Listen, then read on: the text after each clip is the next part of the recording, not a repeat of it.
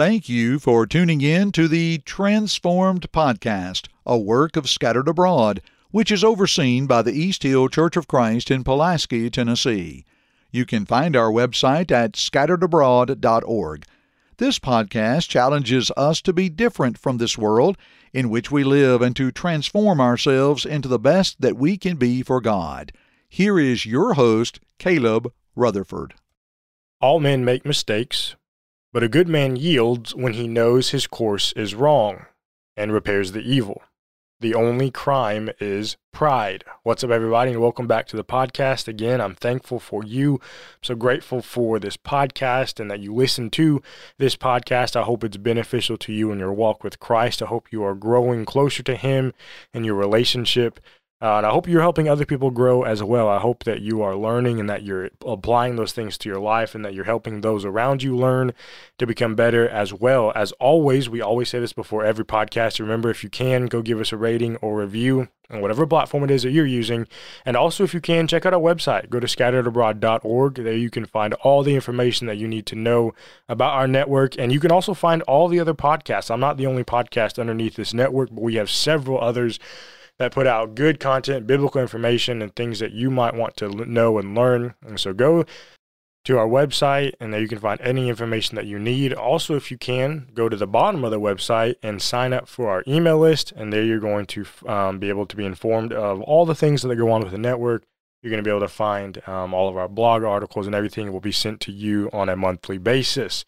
If you've been going along with us, you know that our theme is this idea of transforming out of. We've been talking about different things, different sins, different things in life that drag us down, that hold us down from transforming. And we're talking about how we're growing out of those things. We're becoming better and different from those things as we need to continue to be evolving and growing in our Christian life. And so today I want to talk about, again, as you probably figured out by the quote from the beginning of this episode, we're going to talk about pride today. And, when I think about pride, I think about, what a word, what a topic to discuss today. And we could spend so much time on this. We could spend hours talking about pride because it's something that I think we all deal with in some form or capacity. I think about us as Americans. We have such an issue, such a problem with this idea of pride because if you think about it, people want to be right, don't they? Nobody wants to be wrong. Nobody wants to be proven wrong. Nobody wants to have the wrong information or the wrong answer to whatever it is. And I think that's kind of where pride stems from. The fact that you think that you could never, ever be wrong. Or could you? You see, when you're prideful, in your own eyes, in your own mind, in your thoughts, you're thinking, you're not wrong, are you? You're never wrong. And we're going to talk about that in just a few moments. But I think so many people in our world, maybe even Christians today as well, don't think that they're prideful. And I think maybe you see a common theme throughout these episodes that we've been doing. So many of these are issues that we think that we don't have an issue with. They are things that we think that we don't struggle with, and yet so oftentimes it's these areas in which we are faltering. Whether it be from thinking that maybe we have arrived as a Christian, maybe we have gotten to where we need to be as an individual, or maybe we think that we're too good to go back and work on those things that we feel like we already know, whatever it might be. But when people fail to realize that pride can be and oftentimes is an issue, failure begins to set in. When we talk about pride, the word humble comes to mind. Are you a humble person? Maybe you're thinking in your mind, I'm the most humble person I know. And if that's your thought, then, well, maybe you need to have a little conversation with yourself. But humbleness is something that we ought to always strive for, yet so often pride gets in the way. Pride gets in the way of so many things that we try to do as Christians and as individuals. So today, let's talk about it. Let's talk about pride. How can we identify it? How can we combat it? How do we know if it's a problem? How do we overcome it? Let's fight it every single day, and let's do so together. Let's talk about pride. Now, I think just kind of at the outset, we know pride can be and is an issue. But how does it get there? How does pride become an issue? How does pride become something that we have to battle and fight every single day? I don't think that there's a single person on this earth who wakes up and says, you know what? Today, I'm going to be prideful. I'm going to be prideful today. I'm going to be rude today. I'm going to be this or that or whatever it might be. But we go on our day and we end up acting like it, though, don't we? We end up talking like it, don't we? We end up living like it, don't we? So how? How does it become an issue if we don't choose to do so when we wake up in the morning? How does it creep in? I think it's a lot of different things, but specifically when we talk about Scripture, I go to 1 John chapter 2, and I think about verse 16, where John says, "For all that's in the world, the lust of the flesh, the lust of the eyes, and the pride of life, is not of the Father, but is of the world." You know, I think it's interesting that the pride of life is last on that list of three things: lust of the flesh, lust of the eyes, and the pride of life. And I would like to make the observation here for just a moment that you cannot have one of these without the other, can you? You can't have the lust of the flesh without the pride of life. You can't have the lust of the eyes without the pride of life. And you can't have the pride of life without the lust of the flesh and the eyes. They all coincide. They all go together. They all go hand in hand. Let me give you an example of this. Genesis chapter 3. And a little bit of background to chapter 3. You go into chapter 3 of of the book of Genesis, and creation has just happened. And Adam and Eve are there in the garden. They've been told to eat of whatever they want, but don't eat of the tree of the knowledge of good and evil. We know the serpent comes to Eve, the woman, and he changes one word that God says, and he says, "You will not surely die if you eat of it," even though God had explicitly told them that they would. And so you get to verse 6, and here's what I find very interesting. Genesis chapter 3 and verse 6, I want you to listen. The Bible says, "So when the woman saw that the tree was good for food, that it was pleasant to the eyes, and a tree desirable to make one wise, she took of its fruit and ate. She also gave to her husband with her, and he ate." You know, I think about how we can see all three of these things from 1 John chapter 2 here in Genesis 3 and verse 6. You have the lust of the flesh. The tree was good for food. You have the lust of the eyes. It was pleasant to the eyes. It was pleasant for her to look at. And then you have the pride of life. It was desirable to make one wise. You see, we all want wisdom, don't we? We all want to be wise, considered wise individuals. And I even think that we all have wisdom at some point. I think we all think that we have wisdom, and maybe you do have it. But how many of us have wisdom, but then boast to everyone else about it? How many of you know someone who just cannot wait to tell you all that they know about everything? You bring something up and they say, "Oh, I know all about this," and they give you a rundown of everything that they know. I think about James chapter 4. Specifically beginning of verse 13, James says, "Come now you who say, today or tomorrow, we will go to such and such a city, spend a year there, buy and sell and make a profit, whereas you do not know what will happen tomorrow. For what is your life? It's even a vapor that appears for a little time and then vanishes away. Instead, you ought to say, if the Lord wills, we shall live and do this or that. But now you boast in your arrogance, and all such boasting is evil." I think about the way that they planned. And obviously, there's nothing wrong with planning. If you don't plan, chaos ensues and nothing is ever accomplished. But I think about how they planned and how they did so without Almighty God. And that's the point that James is making. They chose their own time, today or tomorrow. They chose their own location, such and such a city. They chose the duration. They're going to spend a year there. They chose what they were going to do, buy and sell. And then they chose what their objective was. They're going to make a profit. And again, nothing inherently wrong with planning, but think about the pride that it took and that it does take to plan without God, to assume without God. But notice what James says. Instead, you ought to say, if the Lord wills, if it is in his plan, we're going to live and do this or that. But now you boast in your arrogance.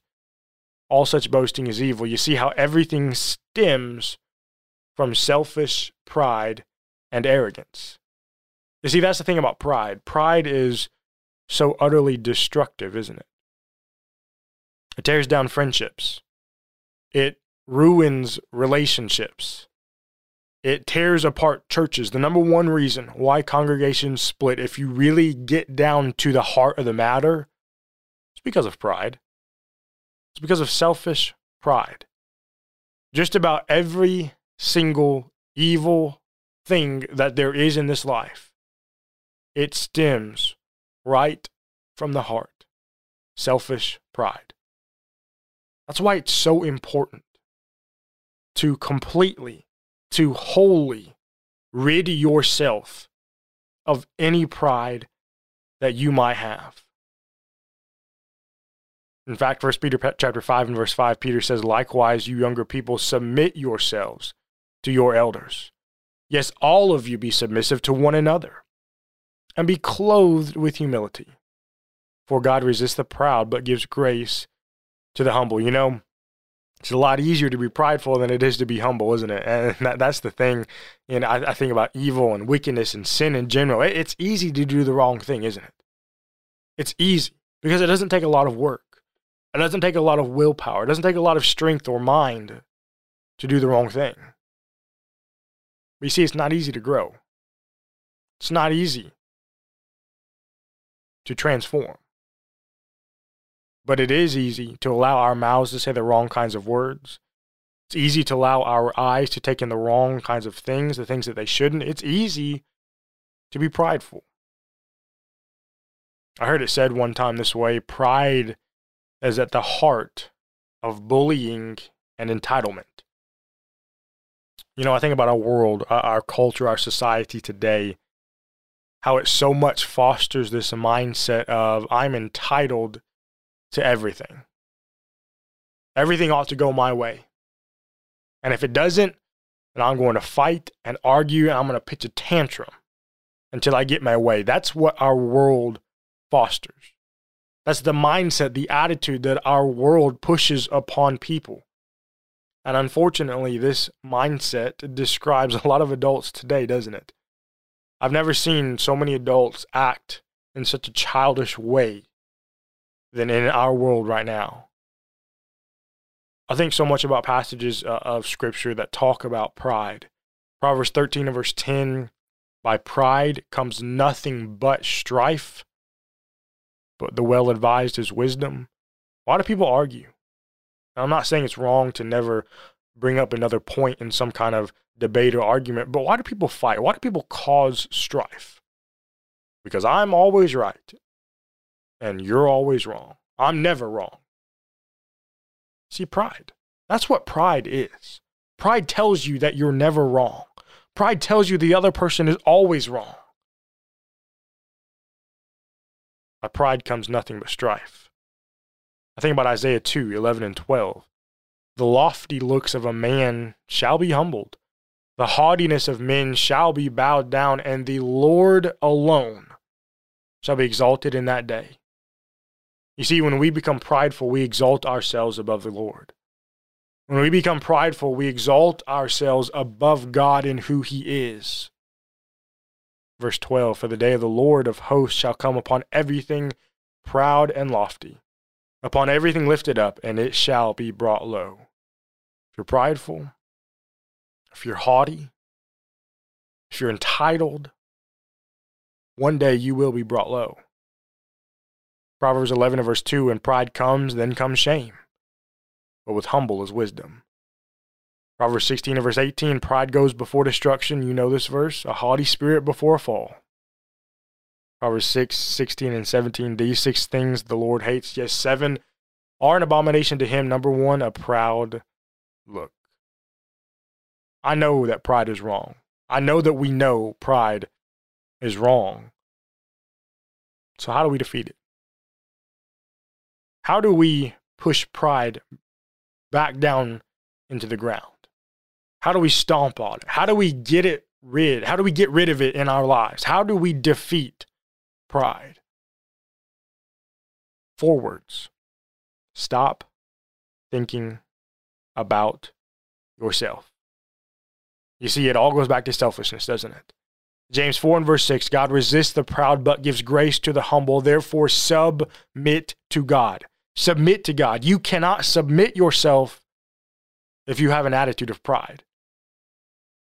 If you are constantly consumed with you, yourself, and I, then you leave no room to submit yourself to Almighty God.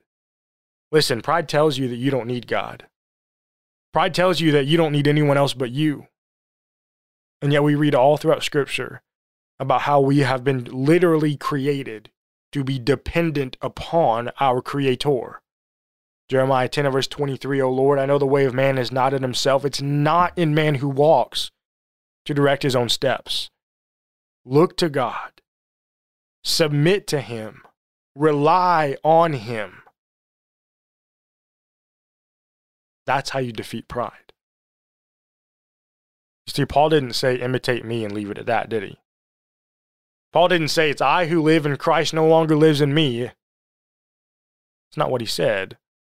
But the sad thing about it is that so many people don't realize the potential that's found within themselves because they are so caught up, they're so enamored in their own selfish pride. If we could just humble ourselves and understand and realize that we are so lowly, if we could just understand that, then maybe, just maybe, we could begin to be busy about the work that God would have you and I to do. Thanks again so much for listening to this episode, and always remember, don't conform, but transform. Thank you for listening to this podcast from the Scattered Abroad Network. If you would like to email us, you can do so at thescatteredabroadnetwork@gmail.com. That's thescatteredabroadnetwork@gmail.com. Remember, you can check the show notes below for all of our social media platform links. Also, don't forget that you can find us on all major podcast platforms, and please leave us a rating or review.